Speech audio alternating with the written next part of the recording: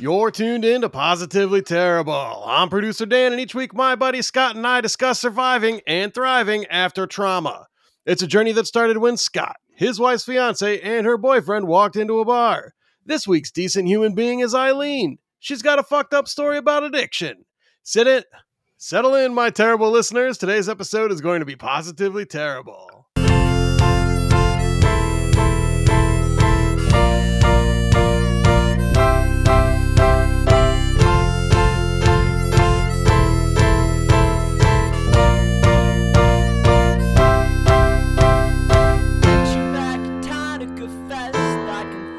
I was nervous and stressed because I thought you were the best. I was right. Hey, Scott. Dan, what's going on, man? Oh, geez, I just flubbed the intro a little bit, but other than that, I'm doing pretty good. How about you? Yeah, I am alive for another day, so I'm not going to complain too much. We can do that offline. I don't think the listeners want to hear that, but Nobody's got time for that. I absolutely heard you flub the intro, Dan, and I want to focus on that for a minute. How are you feeling? Now I feel flustered. I'm nervous. I don't know if you could see my neck getting warmer below my gray beard, but yeah. Did you say great or gray? Yes. Okay. All right. Good answer. And today we've got Eileen. Eileen, hi. How are you? I'm doing good. How are you guys? I'm doing all right. So Eileen, why don't you go ahead and tell us a little bit about why you're here today? Yeah. So I am a recovering alcoholic and addict. I just hit 10 years, a celebratory 10 years last month. Yeah. And I am someone who uses my recovery and my sobriety to fuel creative work. So I also do theater, performance, and writing, and poetry, and lots of times that will be influenced by my recovery. For sure. And a lot of times very cool. We save this type of stuff for the end, but I am going to ask you, you've got exciting times happening right now. What is going on this weekend and through the month of October for you? Yeah. So I'm currently directing a play in Chicago called Household Spirits. We have our second preview weekend this weekend, and we officially open next Friday. Awesome. Yeah. And so that runs for about a month, and it's a new play by Mia McCullough that is about alcoholism, mental illness, suicide, blended families, and it is a comedy. So And what was the name of that? It's called Household Spirits, and it's playing at Theater Wit. Household Spirits, coming out mid-October. Mm-hmm. Is anyone going to be disappointed if they think they're going to a Halloween show? No, there may or may not be spooky things at play. So there's answer. a reason that the show is happening. Spirits. Oh, wow. Dan, you picked up on something that I never did. Well, I have the childlike magic that comes to my brain during October, Scott. Your cold, bitter heart will never know the joys of Halloween like I do. I'm just going to go out and buy myself some of the full-size candy bars and keep them for me, and it'll be a very, very pleasurable Halloween for me. So, Eileen, welcome to the show, and thanks for coming. And just kind of want to dive right in a little bit. You said you're here to talk about addiction, so let's roll back the clock and go back to a younger time in life. You said you've been in recovery for 10 years now. Actually, just talk a little bit about yourself when you were younger, like high school, growing up. What were you like? I was really cool. No, I was I was not a cool person. Okay. No, it's interesting. People sort of assume that because I got sober young, I got sober at 26 or younger. People are like, oh, you must have been like drinking for a long time or, drugs in high school and things like that. And I was like, nope, I was very straight-laced.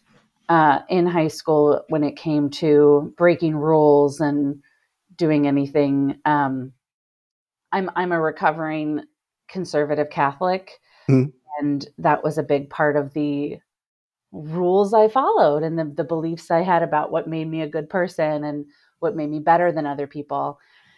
Um, and yeah, I didn't start drinking until I was in college, and so I didn't take my first drink until I was about 20, and I stopped at 26. So I got like a really quick PhD in drinking in just 6 years. Packed a lot in, huh? Mm-hmm, mm-hmm. All right. So theater kid growing up then? Yeah, yeah. I was always, performing things in school and living rooms and things like that. My older brother, is an actor as well. We have a lot of people in our family. Like my great grandfather was on Broadway in like the 19 teens. Oh, wow. That's And cool. yeah, you go back even further, and I'm distantly related to Maud Adams, who famously like played Peter. I don't know if she originated the role of Peter Pan, but she played the role of Peter Pan up until she was like in her 60s. Um, Oh, my. yeah, so sort of it runs in the genetics, but yeah, it was Yeah. always something that I did. In the blood. So were your parents encouraging for you to be a theater kid? I know a lot of parents, they will encourage their kids actually as they're younger, but as they grow, I think there's an expectation that they'll grow out of it.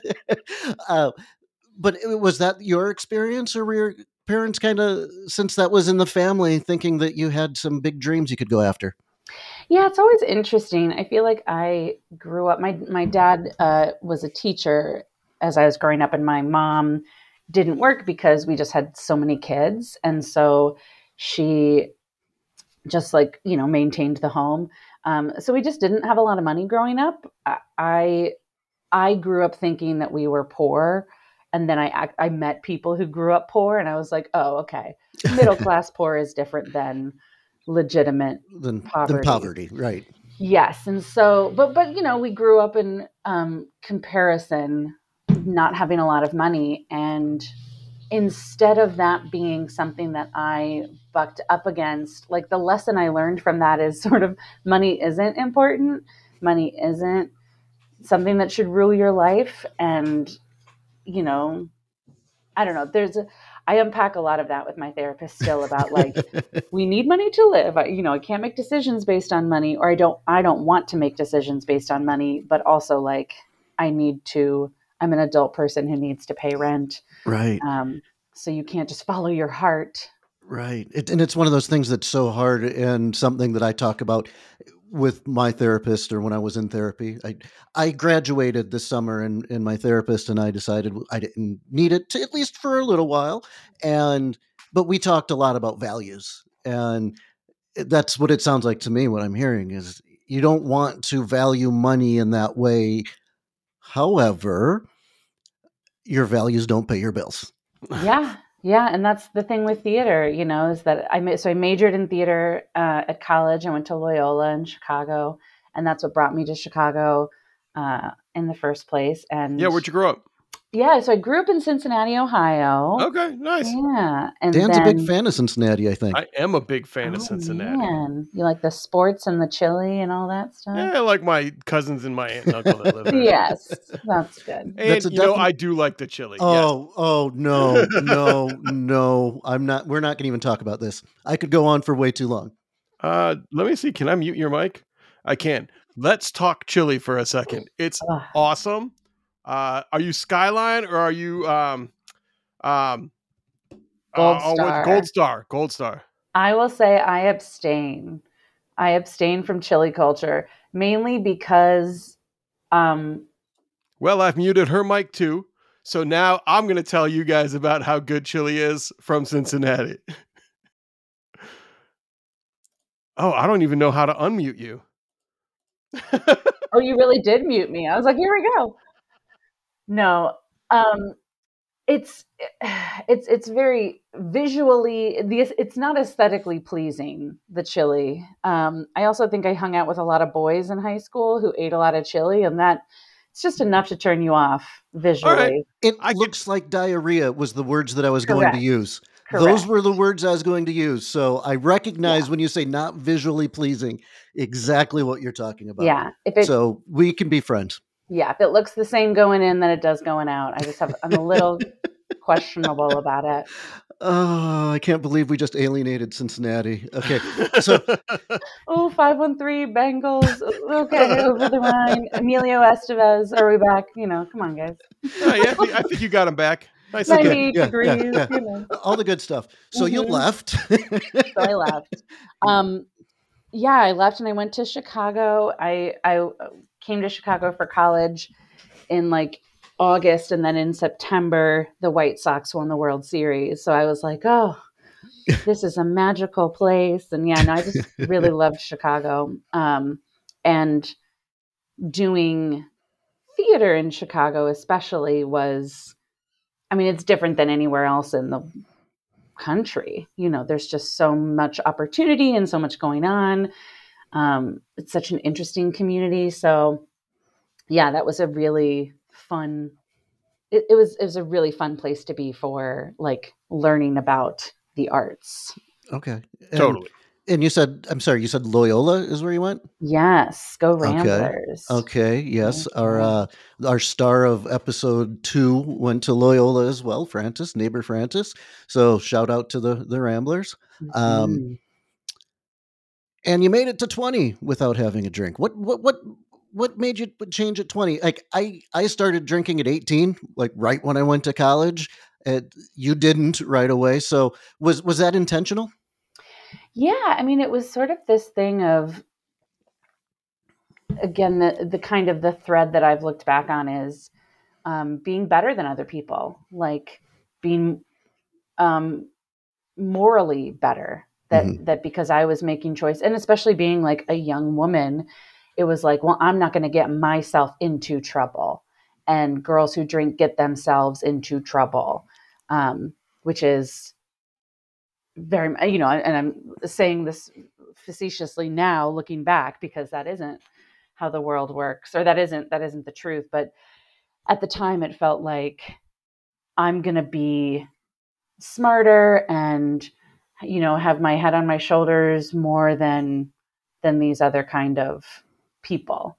It also was like part of my personality. It was like, I don't drink and that's who I am.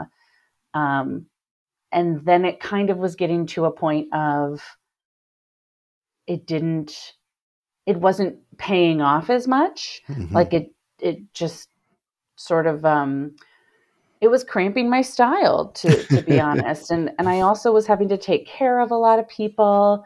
The other thing that I think that's interesting about addiction is I'm an addict. I've been an addict my entire life. I was born an addict. I'll die an addict. It's just that alcohol is a very powerful revealer of addiction. But through my entire life, I've had addictive tendencies. That's why I funnel things through my personality, so it's interesting. People will say like, oh, if you had started drinking earlier, or if this had happened. And I'm like, no, it was going to happen at some point. Yeah. And overall, I think I'm lucky that it happened the way that it did, in that I survived it. I continue to survive it, and I don't know, but yes, I sort of reached a point at 20 where I was like, mainly like, oh, how I'll get some attention is if I start to drink. Like, I threw a big party. It was this big deal thing, and it was kind of, it was seeking that attention that I felt like I wasn't getting. So it was planned. This was Eileen's first drink. Mm-hmm. And was it something that you actively thought like, I'm missing out? You said you wanted attention, but what were the thoughts there? Yeah, I was missing out. I was missing out on being able to like make mistakes and chalk it up to being drunk, and especially being sort of a repressed uh, little girl from Ohio. It was like any mistakes I would make drunk, whether those were like socially, sexually, whatever, when you can blame it on drinking, you don't have to take responsibility for it. And I can still say that I'm a good person. I can still say I'm better than everybody else. I can still maintain that high moral ground, because you have the excuse of alcohol. Um, but what's interesting about there was a party and a big plan and everything. And a couple nights before the big party and the big plan, like I was just hanging out with some people at someone's apartment. They were drinking a little bit. I was just kind of bored, not feeling like I was a part of things. And so I went into the kitchen by myself and I just started drinking out of the bottles that were on the counter. And doing it very quickly, just taking like little shots out of bottles. And then somebody came in and I was very pretended it didn't happen. So from my first drink, there was a sense of shame and guilt and hiding and desire. Yeah. So it's really interesting how the reality of the first drink was different than the sort of the sheen of it. Oh yeah, we're having this is like a big kind of coming out party for me, like my little cotillion. But actually I had been guzzling somebody's, Bacardi in their kitchen 2 nights before. I feel like this is the plot. This is matching the plot of very problematic movies that have been made in the past. But the party was the prom, and the first drink was someone's virginity. Yeah. And I Yeah. was actually sitting here wondering if there was temptation, like once you decided to do it, to not wait for that party. And was there actually a temptation, or was it spur of the moment? Just, I don't feel like I'm involved right now with this gathering. I need to do something to change that. Yeah. I mean, from what I can remember, and it's hard because I've told this story before. And so then, the difficult thing about narrativizing your life is then if you put it into a nice 10-minute piece and then you're like, but wait, was that what really happened? How did I really feel, rather than like reflecting on how I felt? Um, but I was pretty manic in college, especially in terms of like my emotions. I had no real control over my emotions. Um, I was very quick to anger. I was very quick to uh, like exponential joy. I was just very unbalanced in both like experiencing my emotions and showing them. And so I had also just kind of like bad social anxiety because of that. And I think that it really, and what would happen, in the coming years was it would, the great thing about alcohol is that it numbs your anxiety Mm-hmm. and it takes away that self-consciousness. And so I think that was sort of that was what I was seeking. And that is what I was attracted to about it. Yeah. Okay. So you said you felt shame that first time where you were hiding it. But do you remember other feelings that it evoked? Was there an immediate, oh, I need more, or did that build? Okay. Oh yeah. It was incredible. I mean, it really is like chasing that first high. Like I've never felt as exhilarated as that first drink. And And like, this was, oh, go ahead. oh, I was just going to say, nothing in my life, no other stimulation, no other experience has ever uh, met that mountaintop. Like and that,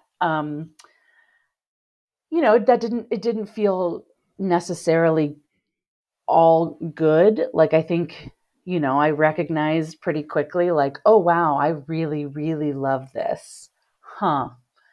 Intellectually, you know that you shouldn't love it so much, but it's hard when it was everything, you know.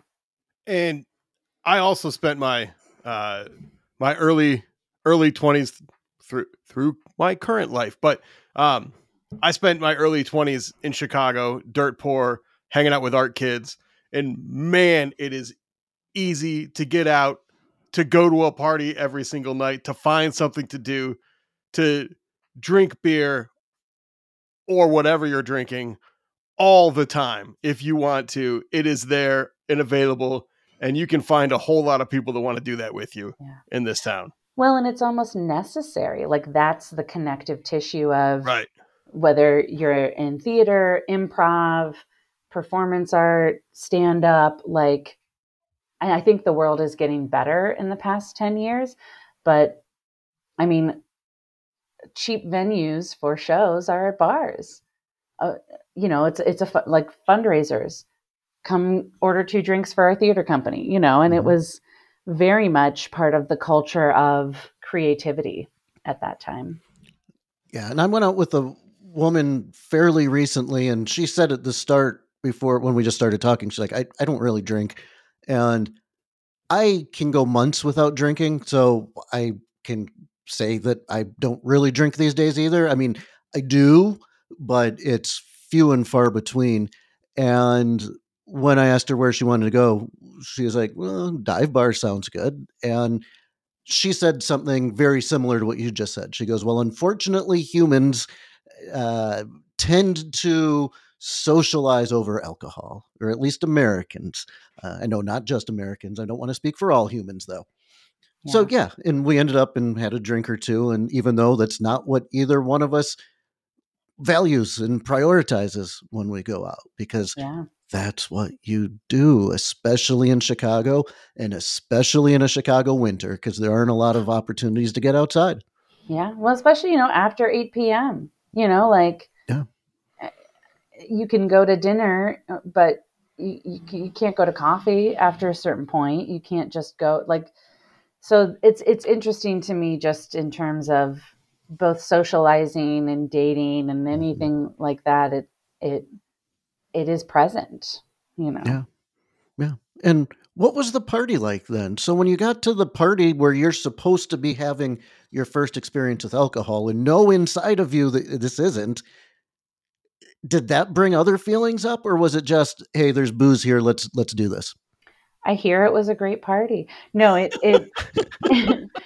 it from my memory, it was a really fun time. And it was like I was sort of like on display.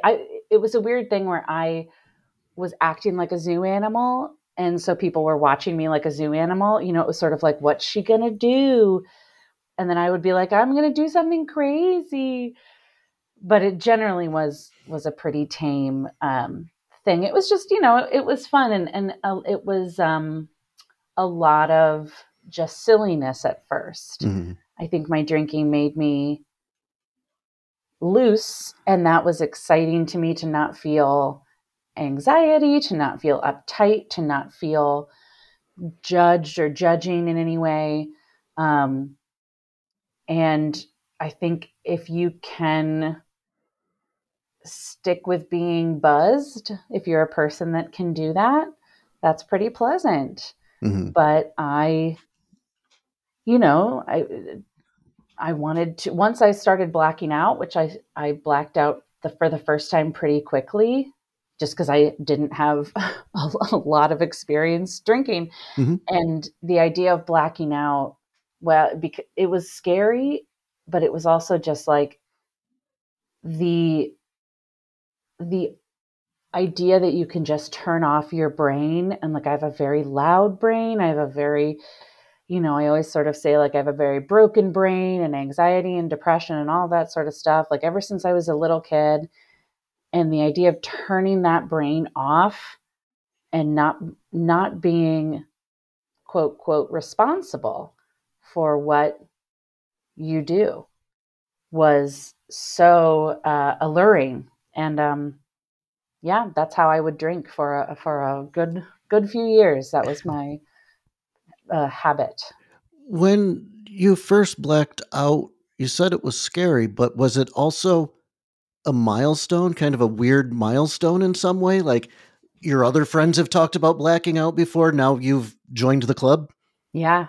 Yeah. So the first time I blacked out was I was at, I went to go see a show at the Goodman Theater, which is Mhm. a very prestigious theater in Chicago and all through the country. And so, uh, it would be a place that you would think like, let's make some good impressions here.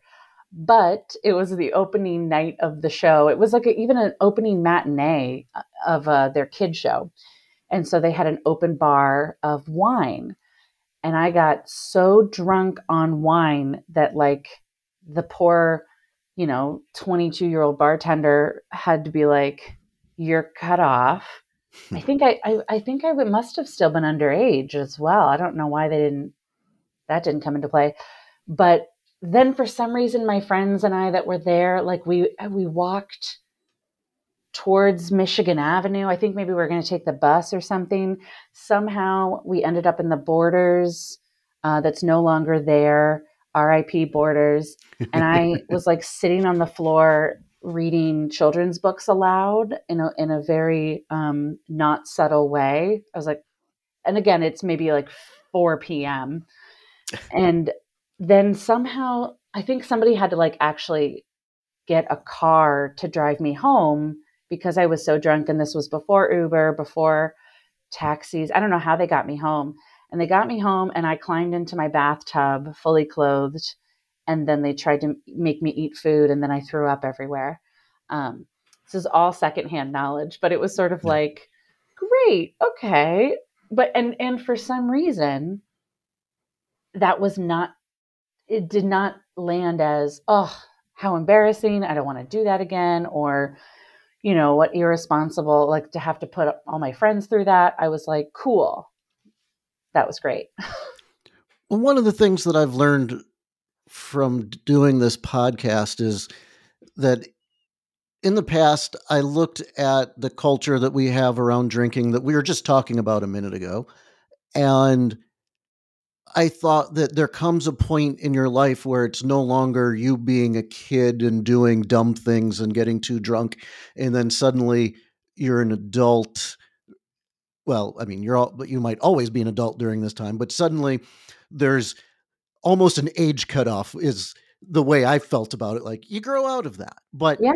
I've also learned too that that's not so true, that the addiction is there, but it's the other people who kind of normalize it, and you see they do it, but they might do it once a year, they might do it once a month, but it's different from them and where it's coming from, right? Oh, yeah. I mean, that's a lot of my friends grew out of partying hard, especially because, it was a recession. Everybody had to work a full time job while doing theater at night. And it was a very punishing schedule in our early 20s. And like, you know, I alienated a lot of people. I lost a lot of friends because they were just not interested in the obvious self destruction. Mm-hmm. Um, and some people tried to talk to me about it. And I mean, I will also say too, like trying to navigate that conversation when you are all in your early 20s is not so easy. And it's the kind of the old fallback that like you can't diagnose somebody else with addiction. You have to diagnose yourself pretty much. You Mm-hmm. can't really, there's little tests you can take online or whatever, but you can't get a blood test and and say, oh yes, you are an alcoholic. You have to sort of reckon with that. Um, but yeah, a lot of people uh, left my life because they just were not interested in the person I was becoming. I just, again, and I think my dysregulation of my emotions was just amplified by drinking. And I became a much more violent person, both emotionally and sometimes physically. Like when I was drunk, I would be screaming at people. I would be walking up to people and saying things I didn't really mean, but they were horrible, mean things. I would be like, fuck you. I hate you. I've always hated you. And then I would the person would say, "Why would you say that?" And I was like, "Oh, I don't even feel that way about you." It wasn't like, now I can tell you the truth. It just became a pain, cruelty kind of thing. So, um, but at the same time, it made me feel a specific way that I wasn't willing to give up. Mm-hmm. When others talked to you, was it an intervention or just one-on-one conversations where people tried to say, "Hey, you need to cool it"? When it was friends that were my same age, it was just a little bit messier. It just wasn't as, none of us knew how to talk about that kind of thing. So it was more just like bitchy on all of our parts. But I did have it was about a year and a half in of me drinking that my mother did ask me to stop drinking for the first time. I think I said to her, "I'm drinking too much." And she was like, "Well, just stop then." Because she didn't have the language for that either. Mm-hmm. As much as we had a lot of alcoholism in our family, the genetic predisposition of acting and creativity and alcoholism is very DNA based in my Sure. case. But a lot of the addiction in our family was secret, was not talked about. It was not dealt with in the light. It was all shame based lies about, oh, so and so never got a DUI. It was just that their dog was in the car, and that's why they got pulled over by the police. And it's like, wait, but they blew up into the dog doesn't have to do that. So, I think my parents were both, and we had many conversations over the years where I would be drunk at home, on a visit, or I would say to them, "I'm drinking too much," and it would just be like, they would just say, "Oh, you should stop," and I would be like, "Yeah, you're right, I should stop." But then something would happen that I would need to drink about, like I just couldn't get through being in the world. It was like, of course I deserve to drink. I have to wake up and go to my job. Of course I deserve to drink. I'm having a bad day. There was nothing that was worth not drinking. What did your drinking look like when you were saying that you were drinking too much? A lot of it was, I would be kind of carefully measured, because I learned eventually, like, drink a little bit at the party and then drink till you black out at home. Like, wait to do that at home. And I was with a person at the time. I was with someone for almost the entirety of my drinking, who was very codependent, very, I feel like people say toxic relationship a lot. And I don't know that I would even say that. It was just two codependent people who hated each other and dated for 5 years. It's like, So unhealthy. We'll call it yeah, unhealthy. yeah, not great. Not great. And, I think that, again, that idea of like being better than other people or being morally or intellectually above other people was something very important to both of us. And yeah, Man, you guys so, sound obnoxious. oh, Two of you hating each other, but morally superior to everybody else around every time you went to a party. the worst. Yeah, he was a theater major and a philosophy major. So it's just, oof, oof. But yeah, it was also, it was like my first serious relationship, really. And from the get go, it was like, "I don't really find you attractive, or I don't really like you. But the fact that I'm willing to be with you, despite all of that, shows like how much I really love you." And I Okay, was like, so wow. toxic is the word. Toxic is the It word. does fit. Yeah. Yeah. And to be fair, again, like my behavior through all of that, uh, yeah, we enabled each other a lot. And Yeah, just bad choices all around. So back to the drinking Yeah. at that time, was it daily? Pretty much. Yeah, it was pretty much every day. It started to become like I couldn't really go to sleep without drinking. And I'd always had trouble falling asleep. Again, I have the busy mind, really hard to just quiet and settle. And I'm a night owl. And so all Mm. that kind of feeds into needing, needing to turn off your brain. So that even if I wasn't like partying, it was, let me watch a show and drink till I black out, which, Mhm. you know, just felt very normal after a while. It just very habitual. Sure.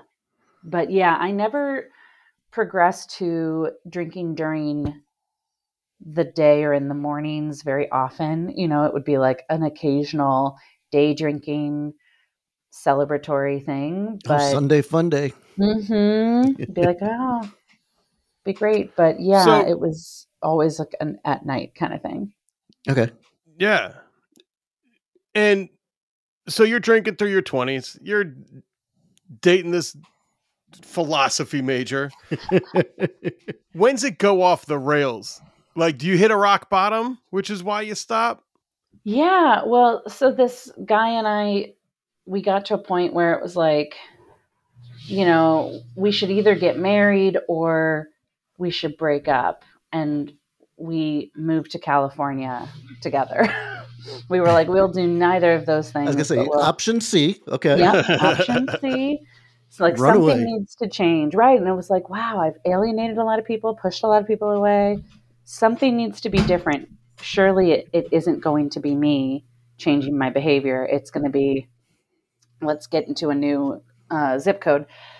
So, yeah, so I moved out to the Bay Area, and it was my aunt offered us to live in her home. She was like, "Look, you guys just graduated. Come out here, have an adventure." And in so many ways, it was incredible. I was able to do theater full time and not have to have a survival job, and I worked on probably 20 projects over the course of 18 months. Um, and, but it kind of put a bigger spotlight on hiding the drinking because I didn't want her to see how much I was drinking, my uncle. It was Oh, also, so they were still in the house at the time. oh yeah, we were living with them. Got Yeah. it. Yeah.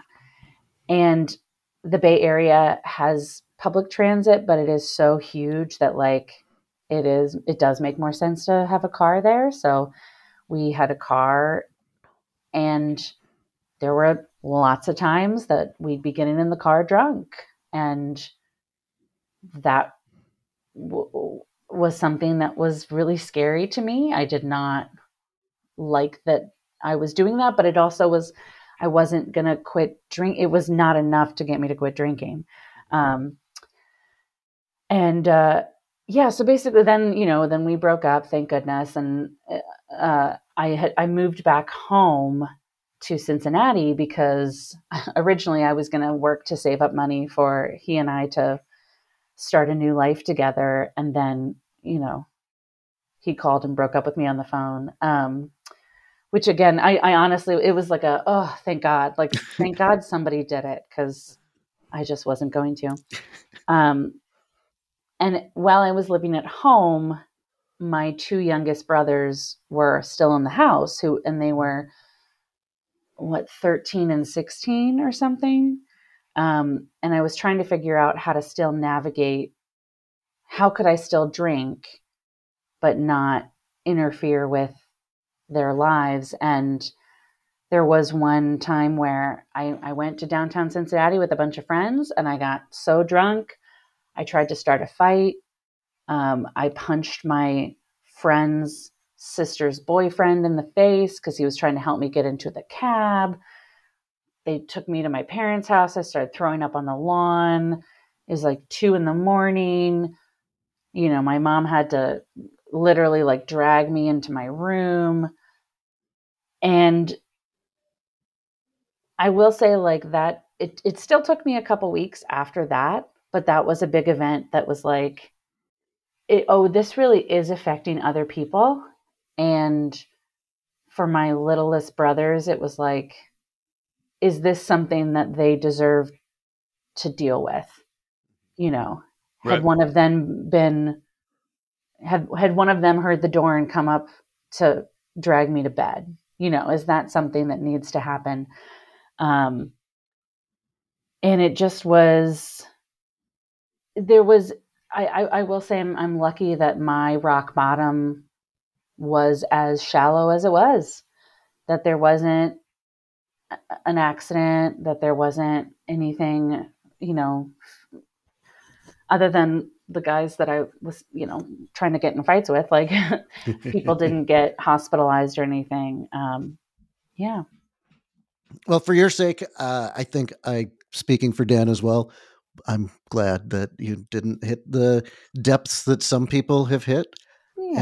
And now it seems like the life has been turned around. So, was that the main thing in your mind when you decided to get sober? The reaction, the idea that your young siblings might have been exposed to something like that. Yeah. And the thing is, they say like, you can't get sober for other people. And Mhm. I think you can't stay sober for other people, but it can really help jumpstart. It can inform your decision making. Yeah. And, I think like a couple weeks after that, I went to AA for the first time, sort of just to check it out. And I was like, I'm not going to say anything. I'm not, signed up yet, but I went in and, you know, I, I've always, the, I've always had to deal with the voice in my head that says like, you are better than everybody else. And the same voice will also say, you're the worst piece of shit on the planet and everybody hates you. And going to AA, you're like, oh, I'm no better than anyone here, and I'm Mhm. no worse than anyone here. It is such an equalizer of age, race, gender, creed, whatever. Everybody has that commonality in AA. You are all peers. No one Yeah. is better, no one's worse, no one has a more important story, or more trauma equals better. um, and so I feel like that going to that meeting, really was transformative. And organizations help some people and they don't help other people. I feel like I've had um, a mix of organizations like AA and community that I've found on my own to help kind of foster recovery. Yeah. And community is such a huge thing. And I have even read a little bit about how, there used to be a lot of community in church. And as that's starting to go away, or at least become less prevalent in younger generations, that there's kind of this seeking of some sort of community. And there's pros and cons to that, right? Some of those communities can be destructive, some of them can be amazing. And there's not that place where people just go by default as much anymore as they used to. And I'm glad you found your direction. Yeah. And why don't you tell us a little bit about that thriving? We survive and thrive, and you're doing such great things. So talk to us a little bit about that right now. Yeah. You've had quite the creative career, it sounds like. Yeah. And it's interesting. My first, 2 years of sobriety, I was very afraid of talking about it, saying it was still very shameful, private, guilty, like as if it was it's a moral failing. There's something wrong with me that I couldn't, just be normal. Um, and then I wanted to create work about it, like to tell stories, to do performance art, to write pieces about it. And it kind of was a hand in hand of like, again, this idea of coming out or, revealing this through creative work. And I find that for me, art is an empathy machine, and it is something that lets people, but also forces people to look at things that they have not experienced or perspectives that they may not have. And it forces them to empathize. And I have found that by sharing stories, by performing things, by narrativizing these kinds of things about my life, that the more specific you are in creativity, the more universal the message is, and someone may not be an addict, but they understand resilience. Someone may not be an alcoholic, but they know what it is to fuck up and recover. So I've also found that the more I talk about it, the more people become comfortable talking to me about their experiences, whether they're addicts or whether they're families of addicts. Yes. And just feeling less alone in the world. Yes. That has been like the biggest thing I've learned from this podcast. And I tell people that I had a decision to make. Was I going to talk about the things that happened to me in my marriage, or was I just going to say, she cheated and hide it? And isn't it freeing not to fucking hide that? Yeah. Well, and this is, I feel like I'm 36 now, and my 30s are much more have been much more fruitful emotionally than my 20s. Hell yeah. But it's also like I think one big part of that is admitting that I can be wrong. Actually I don't know what I'm talking about. Like, I thought that was true and I guess it's not true. Or yeah, I did tell you to do that, but it's probably easier if we do it your way. Like the idea of being wrong in my 20s and in my sort of manic time of life, and when I was drinking, it was so embarrassing to be wrong about anything, and it was like so embarrassing to admit you could be wrong. And now I'm like, I don't know a goddamn thing. Like,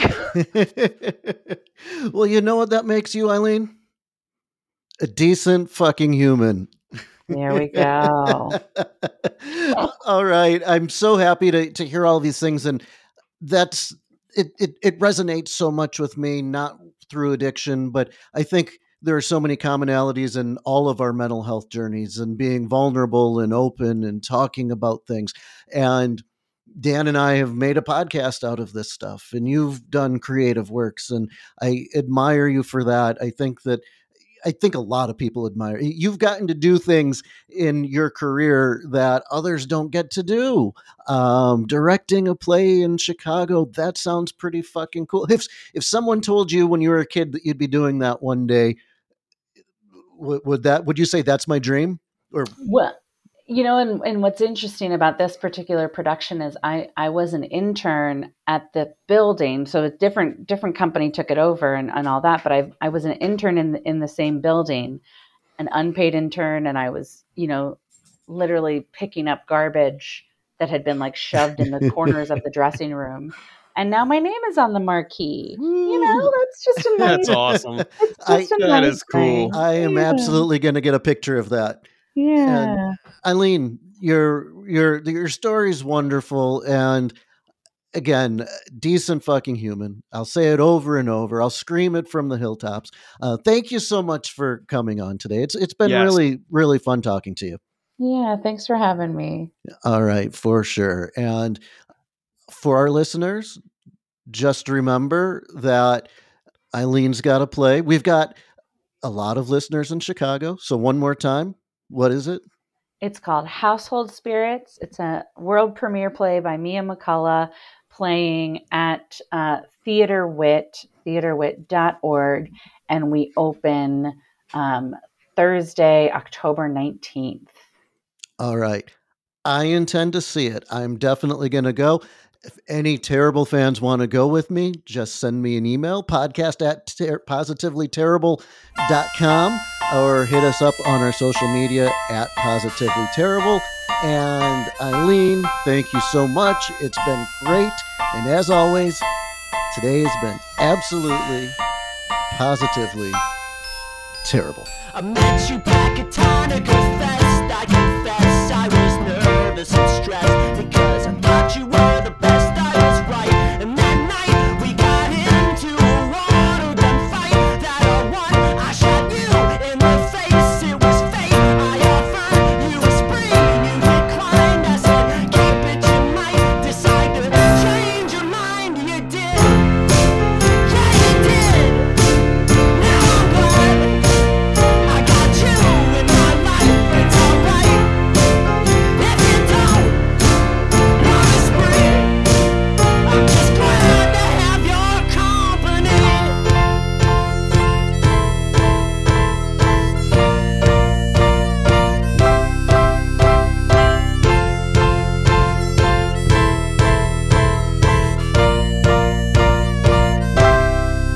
Then we got Rhino after that. Rhino was the fattest cat. Now we got Alan. I am so lucky I found you. And then you know you're like the boss. Or I am never at a loss to find the words that I should say. Because I love you to this day. It was fate. I offered you a spree. You declined. I said, keep it. You might decide to just change your mind. You did. Yeah, you did. Now I'm glad I got you in my life. It's alright if you don't want to spree. I'm just glad to have your company.